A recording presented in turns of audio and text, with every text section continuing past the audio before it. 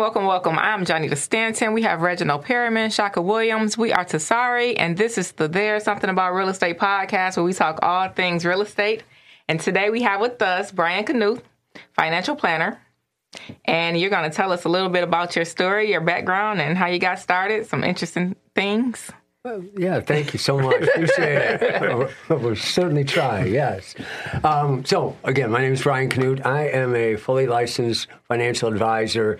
I've been doing it for over 33 years now. I focus in the area of comprehensive financial planning. I've got licensed as a securities advisor, Series 7, Series 66, 63, life, accident, health, variable annuities. I also did additional training to get a designation with the College of Financial Planning in a college chartered retirement planning counselor.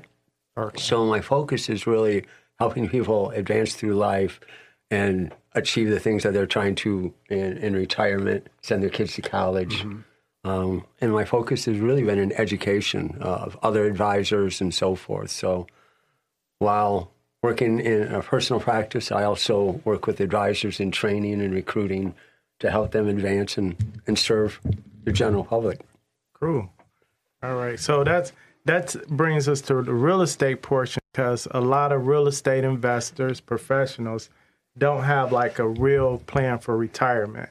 Everybody think, oh, I'm going to have 100 properties and just collect rent when I'm 85. But, yeah, that's what I'm going to do. Yeah, who's going to manage them? Mm-hmm. You right.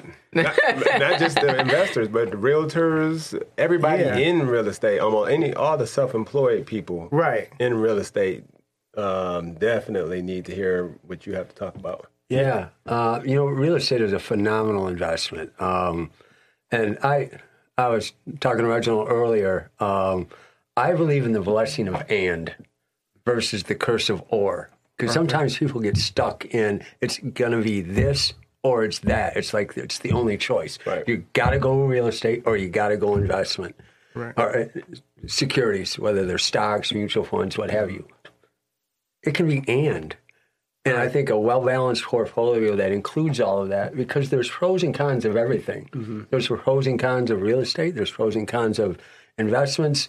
And it's got to be to each person's standard or appetite for their achievement, their goal, their desires, and so forth. And to make blanket statements on you got to do this, I think is irresponsible. Every person is individual. Every goal and dream is individual, and you need to serve to that goal and not make blanket assumptions and tell them that everybody should do it a particular way. Right. And there's a great similarity and parallel between you as real estate agent and myself as a financial advisor. I know this because my wife is a real estate agent, and just seeing the whole process of trying to acquire listings or get buyers and take them through the process for their dream of making a purchase of one of the largest purchase more than likely in their life. Right. And that whole process is almost exact to how we work and through the process of working with clients to help them achieve their dream of how they're going to live. Mm-hmm. So as self-employed, understanding what's available to you and us is extraordinarily important in adjusting whether it's real estate and how is that going to fit in and what are all the tax benefits and income benefits along with the expense and time. It's got to be molded individually. So, yeah, I feel like the key said was diversify. You know what I mean? So you don't have to be necessarily in real estate or in stock. Right. You should probably be in a little bit of both and some, right? Right. Yes. So there's some real estate gurus that they're like, oh, the stock market is a gamble. It's like one big casino. Mm-hmm. But then they're telling you, oh, you should never own a home. You should just rent homes. It's like, that don't make sense. Well, it might for some people. But, I mean, you're telling people to stay out of the stock market, never buy a home, and just rent properties. Where's the wealth building in that? Yeah. Right? Yeah. So, yeah, it's a lot of bad advice out there. There is. And you got to be able to, weed through that. But you also need to develop a relationship with whomever you're working to guide you through that. Right. because money's going to move in your life, either towards you or away from you because of life events. Events are always happening, right? Right.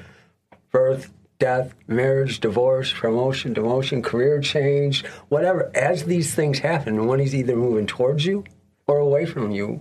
And you either need to capture what's coming or prevent what's going away. Right. That gives you choice. Because at the end of the day, I don't believe any of us work for money. Okay. We work for what money provides us in lifestyle, in what we provide for our children, for our legacy.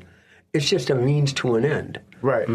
Right. And so I know that might sound a little shocking, but no, that makes if sense. you think about it, at the end of the day, how big your stack of cash is versus the next person is irrelevant, because how you live is different than how they live. Right. And it should be adjusted accordingly. So somebody with a bunch of money, but they're not enjoying it, versus somebody that has half of that, but they're enjoying it and having fun in life and providing for their family. They're not stingy with it. They probably have a better quality of life. Right. That's right. Yeah, makes sense. That's right. So I have a question. For real estate agents, what do you think are like some of the top ideas or tools that we can use for, planning our financial life?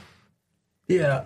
So you've got some great tools. I know the firm in which you work for, the broker that you work with, they've got some phenomenal, the books that have been written, the $1 Million Real Estate Agent, Vold class, and so those are phenomenal tools because they help keep you focused on what it is, and even it's just sharpening the saw. I mean, I know all of you have been in the business for a while and you're very successful, but sometimes you've got to recharge your batteries or go back and say, I've got a flat spot. I need to round it out, right? Right. But in addition to that, surrounding yourself with the right people, whether that's financial advisors, self-plug, right? But building wealth is more than just about the growth of it, because at some point there needs to be a distribution of it, and that strategy is not the same. So the tool that you use to acquire the wealth, having a financial plan, having a trust, having insurance in place to protect the inevitable or the uncertainties in life that always pop up.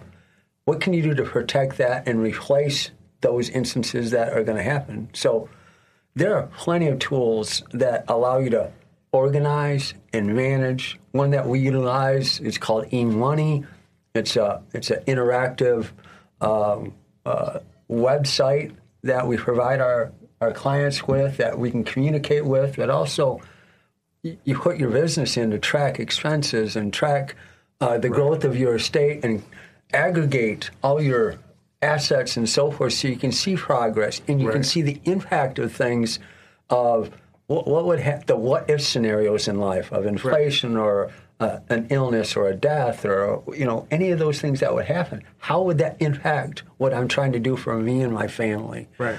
So CPAs, attorneys, those are all people that you should have on your team at some stage to help bring their expertise to keep more of what you acquired and make sure that if there's a choice between you and your family and legacy versus you and Uncle Sam, I think we usually know who the choice is there. Right. But the default, which many people use, is Uncle Sam or the state. Right. And that's unfortunate. You can change a life. Right. But if you choose not to do and put the things in place, Uncle's going to get it, and when he does, he's not. He doesn't care. Your little bit, no matter how big your pile is, it's just a little bit.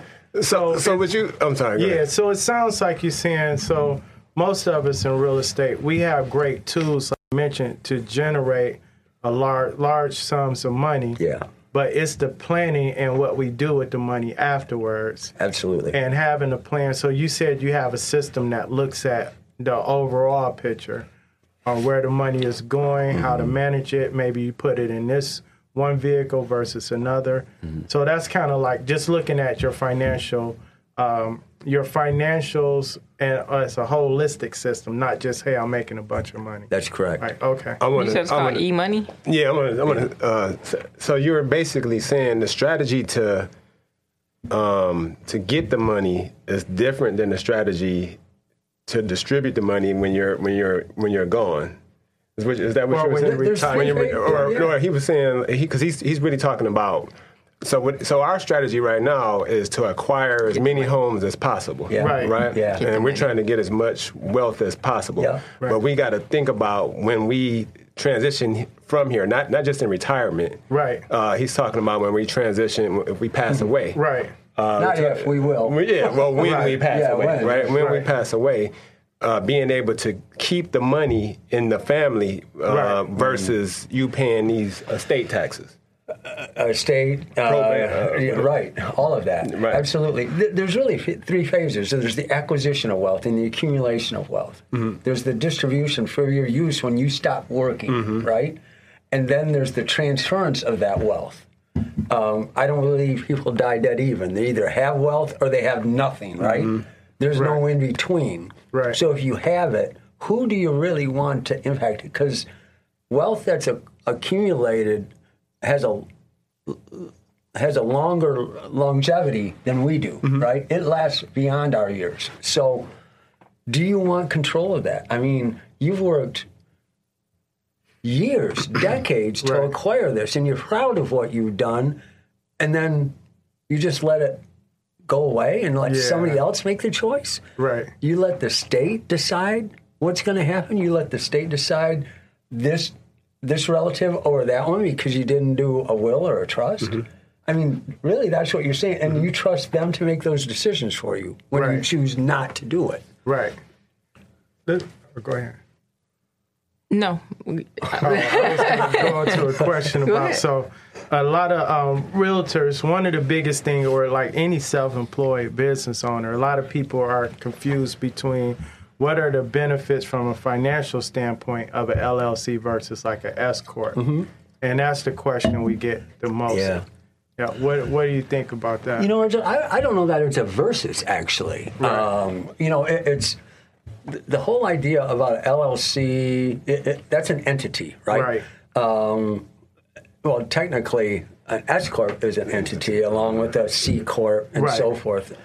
And the idea is to provide protection of liability and so forth, right? You want to separate business from personal, so if something happens on the personal side, or on the business side, they can't attach your personal assets and so forth. Right. So it's all designed for protection, right? An LLC can also, because it's a way in which how you file your taxes as well. Right. So you either, as an LLC, you're going to file, again, I got to put a disclaimer in, I'm not a CPA, I'm not, so I don't do taxes, but I know tax strategy, right? I have to do that. And also, I'm not an attorney, so I don't write wills and trusts. So I get that disclaimer. But the idea of an LLC for that protection, you're either going to file as a sole proprietor, which it's passed through, right? Whatever you earn passes through to your personal, and you're taxed at the personal rate. Right. The S Corp can be attached to the LLC. So it's not a either or. It can be that and again, and you attach the two together, and it affords you some options and opportunities for tax savings strategies, the protection that we've talked about, retirement planning, tax deductions, things that you write off and so forth. So I don't know that it's a versus, more of an appropriate strategy that should be added to self-employed people to protect what you're building, especially building tangible assets that have the opportunity, if you will, for some liability issues of people falling, hurting on the properties that you own. Right. So if you were going to set up a new company right now, which one would you choose? Which entity? Well, more than likely, I'd go with the LLC as an S Corp. Right. See, the idea of a C Corp, those are for larger companies, and you want to acquire assets and an influx of money through either issuing stocks or bonds, right? So C Corps allow you that. And then there's double taxation. So let's just take that off the table. Right. It's really, as a small business, you're looking at an S Corp or LLC type of situation. Right. And it would be LLC with the S Corp tax filing. And why do you do that? Well, what it allows is a separation for the protection that we talked about, but also from the advantages that it can afford me for retirement planning strategies, tax planning, writing off expenses. When I entertain a client, or if I have to buy a coffee machine, or I pay rent at a new location down on Woodward, all those things that I'm paying as an expense, I can write off on my taxes then. So, and with an S Corp, correct me if I'm wrong, S Corp, you as the owner, you can also be an employee. That's right. And you can determine how much you want to say is salary versus a distribution or whatever. Yeah. Right. And there's some that's really good, Reginald, because you're required to actually, with the S Corp, have a certain level of salary. There's an expectation of that. Right. And so what isn't salary and what's in through distribution then doesn't get taxed for the Social Security purposes. Right. Which, because as self-employed, we're paying both sides of that, right? Right. With 15.3%. So if it's coming as a distribution that's not through the salary, we don't have to pay the Social Security tax on that. So it's a savings, if you will. So it's the self-employment tax, right? Mm-hmm. So for our listeners, so when everybody's setting up these LLCs, and that's like the end thing, but maybe, and especially depending on how much money you're making, you might want to file your taxes as an S Corp, and then pay yourself a salary. Yeah. But then when you pay yourself a salary, you got to do withholdings, right? That's right. Yeah. So that's where the issue comes with not having the proper tools in place, because a lot of people miss out on paying those withholding taxes, and then they get in trouble. So I'm trying to get an understanding of the LLC combined with an S Corp. So some people just do an LLC, and some people just do an S Corp. Why do I combine them both? What does it protect me from? Getting sued and people attaching your personal. If you don't have an S Corp or an LLC, the two are almost synonymous. It's the LLC was added. When was it? The S Corp was added back in 1956, 1958, somewhere in there, for small businesses to build that structure and so forth. LLC is a more recent development, and it's still actually in transition. If you do any reading on it, the IRS hasn't really determined is it, where it stands. So they almost throw it out there to attach as a way to protect small businesses as well. So wait, just to clarify that, because what I'm hearing is, because this is why you mentioned having an attorney and a there CPA. It is. Right there. Because I heard a couple of times the LLC and S Corp to detach yourself from the personal liability, but then you also have to make a decision based on taxes. So one is for the legal part of it, and one is for the tax benefits. And I guess kind of what he's saying is, if you just do the LLC, then you're just doing it as a pass through, they can still, if you were to get sued, they can still come after your personal assets.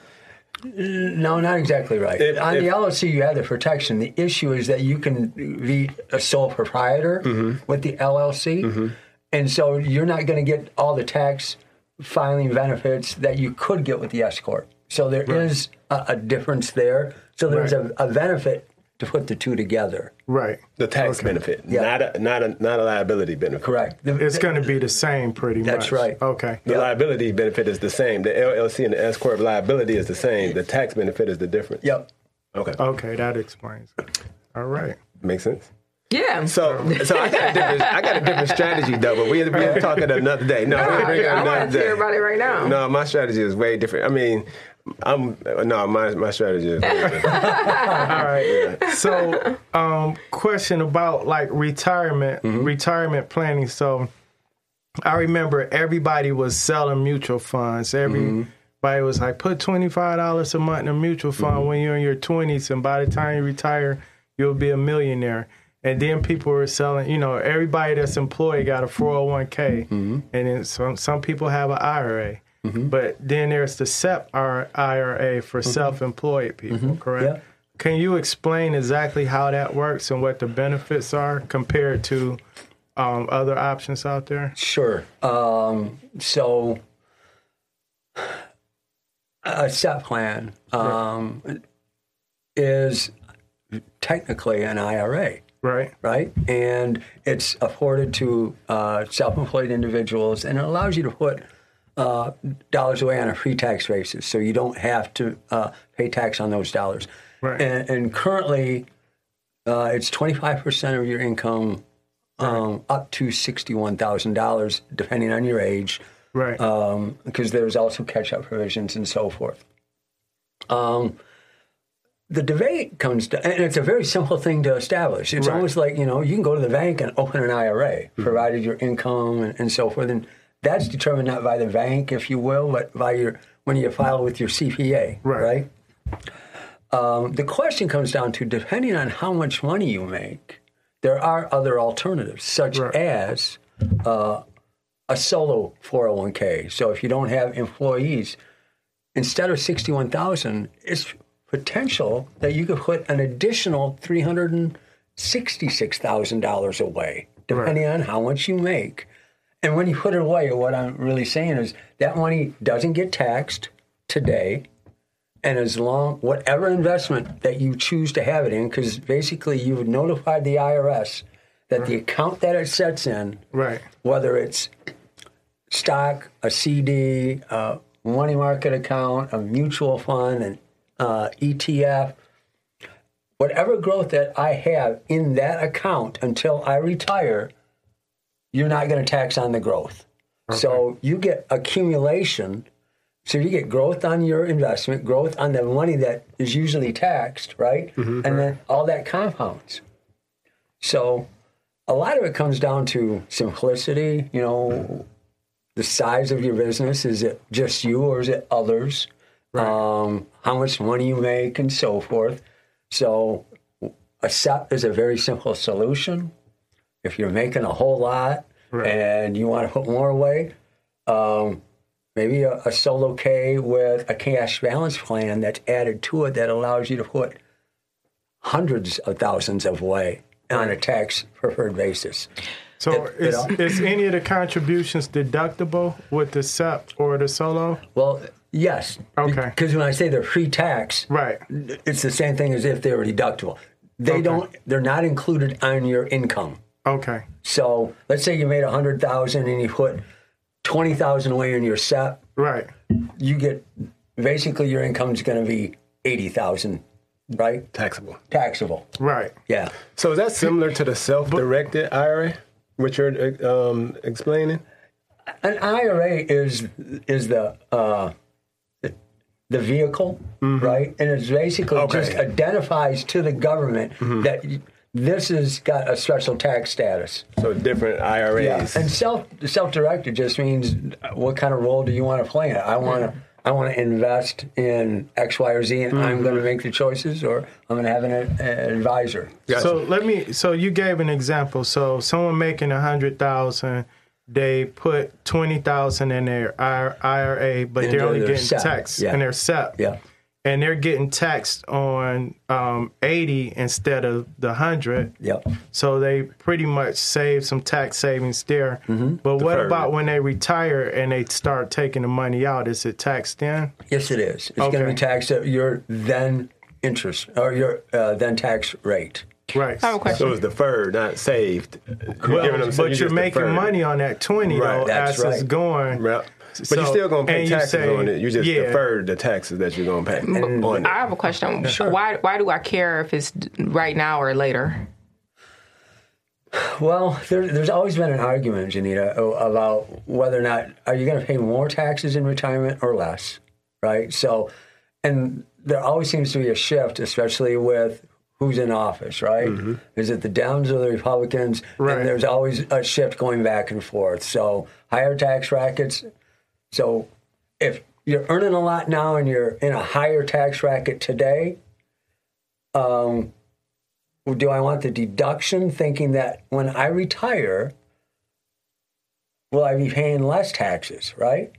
Conversely, if I'm in a lower tax bracket and I think, maybe I'm going to be in the same tax bracket in the future, right? Maybe a Roth, which allows, I'm not going to write it off today, but all the growth is tax-free, and when I take it out, it's tax-free. I'm not going to pay any tax ever on that. Right. So there's almost like this tax arbitrage that you look at doing, and that's why it's so important to have a relationship, because as things change, you can adapt and adjust accordingly and make tweaks and twists to it as time goes on. So it sounds like I need to make a decision. Do I want the tax benefits now, or do I want them later when maybe I won't have the type of income later that I have now in the same tax bracket? I'll give you a great example. We have a client was in one tax bracket, and they do quite well, and they had a lot of accumulated money in IRAs, and one of the things that we were looking at doing was, well, let's start converting some of those IRAs to Roths, which would require them to pay the tax on the distribution, but then I'm going to put a new designation on it. Right. And then never pay tax on those dollars again. Right. And we wanted them to put more contributions into the Roth. Well, he did a job change, got a promotion, his income level went up, a whole new tax bracket, the game changed. Right. Let's take the deduction today. Right. Because we pretty well know that where their goals are for income are far less than what they're making today. I mean, significantly less. Right. Let's take the deduction today and let's convert in the future. Right. So it's something back to the only thing we can guarantee is change. And we have to be nimble enough to adapt to those changes and take advantage. Right. Just like in real estate. I mean, you know, mortgage rates go up, mortgage rates go down, inventory goes up, inventory goes down. All that's happening. We got to adjust. And you do that. Right. So as it fits your financial situation, it's not a set it and forget it. Right. Can you have both the Roth and the SEP? Absolutely. Oh, there you go. But you can't do a SEP Roth. Right. But you can have, so if I'm making 80 or 150,000, I can go set up a SEP and a Roth if I'm self-employed? Depends on if you're married or not, because then there's income limitations on being able to establish the Roth. So all these, you know, it's one big financial jigsaw puzzle. We got to be able to fit all that into your situation. So if you're married, it's one level. Single, it's another. Okay. So let's use this as self-employed, individual, no employees. Maybe you do the solo K. It's an individual 401k, because then you could have a Roth in that solo K. You can't have a Roth in the and then it doesn't matter how much money you make. With the 401k, is there a certain amount that you are allowed to contribute to it per year? Yes, there's limitations. There's limitations to all this, Janita. Whether it's just a plain old IRA, a SEP, a simple IRA, 401k. Right. If you're a person wanting to catch up, which one is the better contribution to be able to put the most in per year? So, depending on what kind of plan that you're involved in, like a simple plan, which is set up by a small business, right? And the employer provides the plan. If you're over the age of 50, your catch-up is like $3,000. If it's a 401k, your catch-up is $6,000. Yeah. If it's an IRA, your catch-up's $1,000. So, I mean, it depends. Yeah. It depends. And it depends for real. But it sounds like even with that scenario that you just gave, or the example, the 401k. The solo 401k? The one that you can contribute to almost the most per year. Yes. But, right? There's always the but. Do you have employees? Because then you have to look at contributions, and then you got to look at contributions limits, and then there's more filing, and then there's more expense. So there's a lot of moving parts. But for a lot of real estate agents, they don't have employees necessarily. and maybe they didn't get a chance to invest when they were 20. Maybe they're not investing until they're 45. Yeah. You know what I mean? 55. Or so like that's kind of more so I'm thinking like, okay, if we have a real estate agent somewhere and they're already like 50 and they're like, dang, what can I do to play catch up? Which one might be the better advice to go push I got something to say about that. Yeah. The and is the answer, right? Yeah. So you wouldn't just be doing, there is no perfect solution. Do you want to be a financial advisor? No, I don't. Yes, he No, does. I am, no. There is no perfect answer. It just kind of depends on what your goals at the end of your, what you want your goals to be. Yeah. Right. You're spot on. But the and real estate investment and what he's talking about, and something I want to talk about, which I'm sure you know a lot about, is the life insurance piece and how you can put money away there to transfer that wealth. Yeah. Tax free. And annuities too. We gotta talk about that. And temporary one tax exchange. Go So ahead. wait a minute. So let me take a quick break and talk to our audience. So for some reason, real estate professionals, whether you're an appraiser, contractor, inspector, if people think that once you become self-employed, there's no benefits out there. Like I know a lot of people that don't have health insurance. You can still get health insurance. There's plans out there for health Medicaid, insurance. one of the best ones. I don't And then people think, I quit my job and got into real estate, and what's going to happen to my 401k? But you can still go out and get a solo 401k or a SEP. You can still contribute to retirement. So when you get that $6,000 commission check, maybe you put $600 or $2,400 or whatever into your retirement plan. And it don't have to be, I'm just out here winging it. Yeah. Right? So. But I think that's why I was asking about the maximum contribution for the retirement plan in particular. Right. You know what I mean? Right. Because some people, I'm one of those people, like sometimes I'll think like, okay, well, what am I going to go put? I would prefer to just be able to go dump some money into it and go away. Yeah. Because I'm a real estate agent. Well, and then when we make money like off your rental properties or whatever, right? And you put that money away, you're probably going to try to buy another property, but you can also put a portion of that towards your retirement. So it's growing in real estate and it's constantly growing in these other vehicles as well. The and. Yeah. Everything, y'all. The and. Yeah. Interestingly enough, though, you talk about the maximums. The toughest thing is getting people started. Because at the end of the day, we have this immediate gratification. People want to do, I want it now. Now, people will pay their bills, right? Yeah. They'll pay their cable. Got to have my cable. Got to pay my cell phone. But most people try to save what's left over so the Brian account is the last thing that gets paid. Right. Well, it should be the first bill that's paid. So when you talk about you make a $6,000 commission, Right. your first slice off that Right. should be you, then uncle, right? Right. Set aside your tax. Yeah. And then, and if you follow the book, that 40-40-30, right? Yeah. Or the 40-40-20, right? If you follow that, you're going to be okay. But within that is you got to have a bill that's got your name at the top. Now, wait, let me clarify that, because when we say pay yourself first, it doesn't necessarily mean, if I made $6,000, I'm gonna give myself $5,000 and then pay everything else out of the $1,000. It means take you first and invest it in you. So maybe you put it into your retirement account, or you put it into your investment account that you're saving up for real estate. And then you pay Uncle Sam, and then you pay your bills. When I get my red bottle. Or you go, after you retire. Or the investment first is take the money before you do any of that stuff. In my opinion, is go get you a CPA and an attorney. Make that investment first. Because Uncle Sam doesn't have to make as much money as you pay. He don't have to be second. Right. Or he can be second, but the amount of money that you're giving him second doesn't have to be. All right. More you're going to get his. You get what I'm saying? So you need to get you a financial planner, CPA, a team, invest in that team so that you have a strategy when you get that $6,000. Yeah.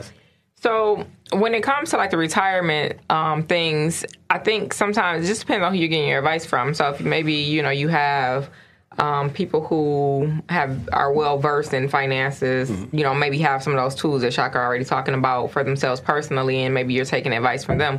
And so I'm bringing this up because I'm talking about me. But a lot of times when I go to these people who have the knowledge, they say, well, you're already doing the right thing, because I put a lot of my money into real estate. And so it's kind of like, well, why? The question that I'm posed a lot of times, well, why do you want to go and do a IRA or a 401k? It just seems like that's not the best scenario. That's what I've been hearing. Like, you should just keep doing what you're doing. Yeah. Advice. So, and that's a great point. The thing about real estate, compared to other investments and so forth, we have a liquidity issue, right? So you may not be able to sell it immediately. Now, you may not want to if it's generating the income. But with the income, are you spending all of that? Or do you still have a cash reserve? Do you still have funds that you're setting aside for those inevitabilities that we don't want to have happen, our health as we get older? So long-term care in retirement and medical expenses in retirement. Are we building a slush fund, if you will, to provide for that, in addition to the health care that we require, Medicare and so forth?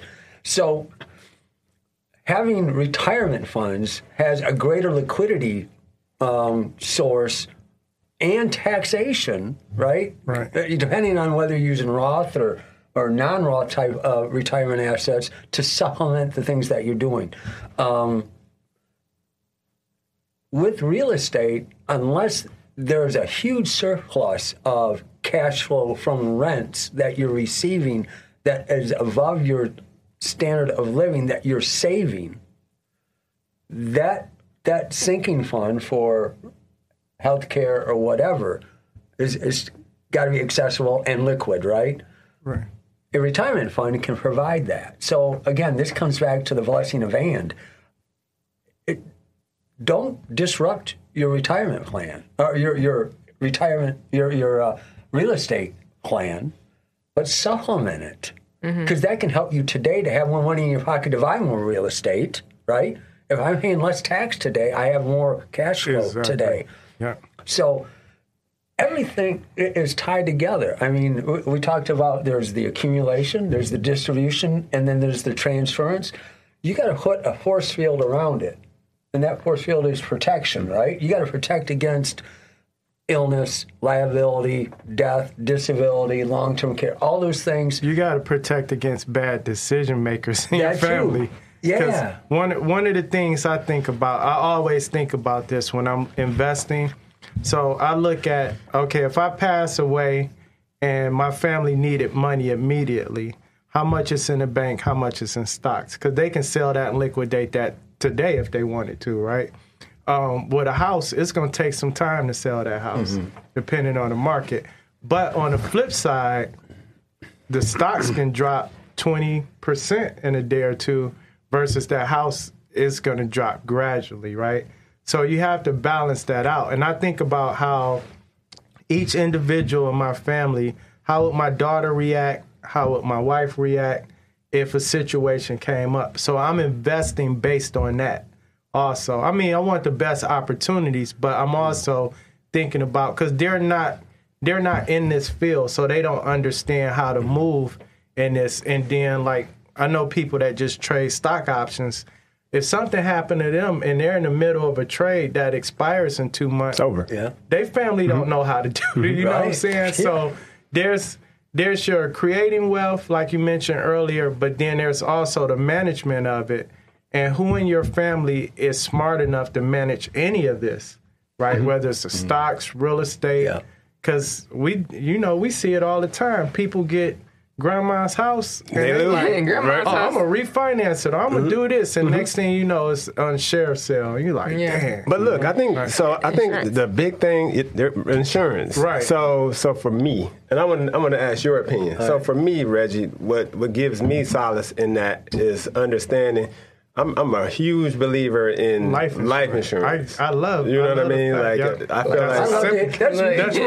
that's the simplest thing. Yeah. Like everything I mentioned, that's the ultimate backup for me, right? That's it. Yep. Because so for me, at the end of the day, it's like, okay, if I leave, obviously they, I'm trying to get my son in it now, but they don't know how to run the businesses that I run, right? They're not, I try to include them as much as I can. So at the end of the day, I need to get as much life insurance as I can to make sure that they have that money, and that is liquid. You get that pretty quickly. Tax free. Tax, and that's the major thing. Yeah. And then people don't understand. Well, you can talk about more about the different types of life insurance that you can get, because people don't understand that they have the cash value life insurance policies. But you can talk about them a little bit more. My belief is this: life insurance can create an instant legacy, right? Right. I mean, you think about it. Take your income, multiply that by how many years you think you're going to work. Right. So even if you're at 100,000 in income, I like using simple round numbers, and you're going to work another 30 years. There's $3 million without any increases in productivity, right? That's $3 million. Right. You got to almost think of that as accounts receivable, because that was our family's money. Right. And if I go today, that accounts receivable should still get paid, right? Right. Because my family was counting on that for what they were going to do, the experiences they were going to have, the family. Right. And it's a small trade-off. The dollar that you spend to acquire a large amount of protection is quite something. The issue is that we're indestructible, right? We're not going to die. I don't need that. Or here's the one I always hear, and especially as men that say this. I'm worth more dead than alive. Well, if you don't value yourself that way, that your family's going to, the grief that they go through and so forth, that's ridiculous to hear that as an argument. I think that, too, comes from nobody left us anything. Yeah. So we sometime in our mind, we feel like, why should I have to pay this amount to leave somebody more than what we perceive they need, right? They're all right. So the older you get and the older your kids are, you feel like, oh, they'll make it on their own. But that's a selfish way to think. But I would think you should be selfish in this way, Reggie. Okay. You know what? You're building your net worth. Yep. And you work hard for that, right? Right. Be selfish with that. Yep. Because if you choose not to protect it, who's going to get it? And insurance is a great way to protect the taxes that are owed, the transference of that wealth, the continuation, the education, so your kids and the people that you love and care for. If you love somebody, you need life insurance. Exactly. Period. Exactly. Bars. That's Bars. Drop your mic, right?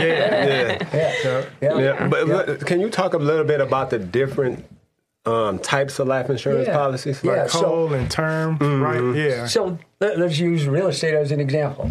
Term, you think of a period of time. Right. It is a term of time. That's like renting. As long as I pay my premium, I have protection. Right. So, and it makes sense to do that. Either I have cash flow issues and I want to protect a period of time. Right. I'm raising my kids, right? Right. I got to get them out of the house, send them out to school, right? Right. As long as they're in the house, I'm protecting them. Or I want to cover a mortgage or a liability or something like that. So if something happens to me, I don't have to leave my family with that liability.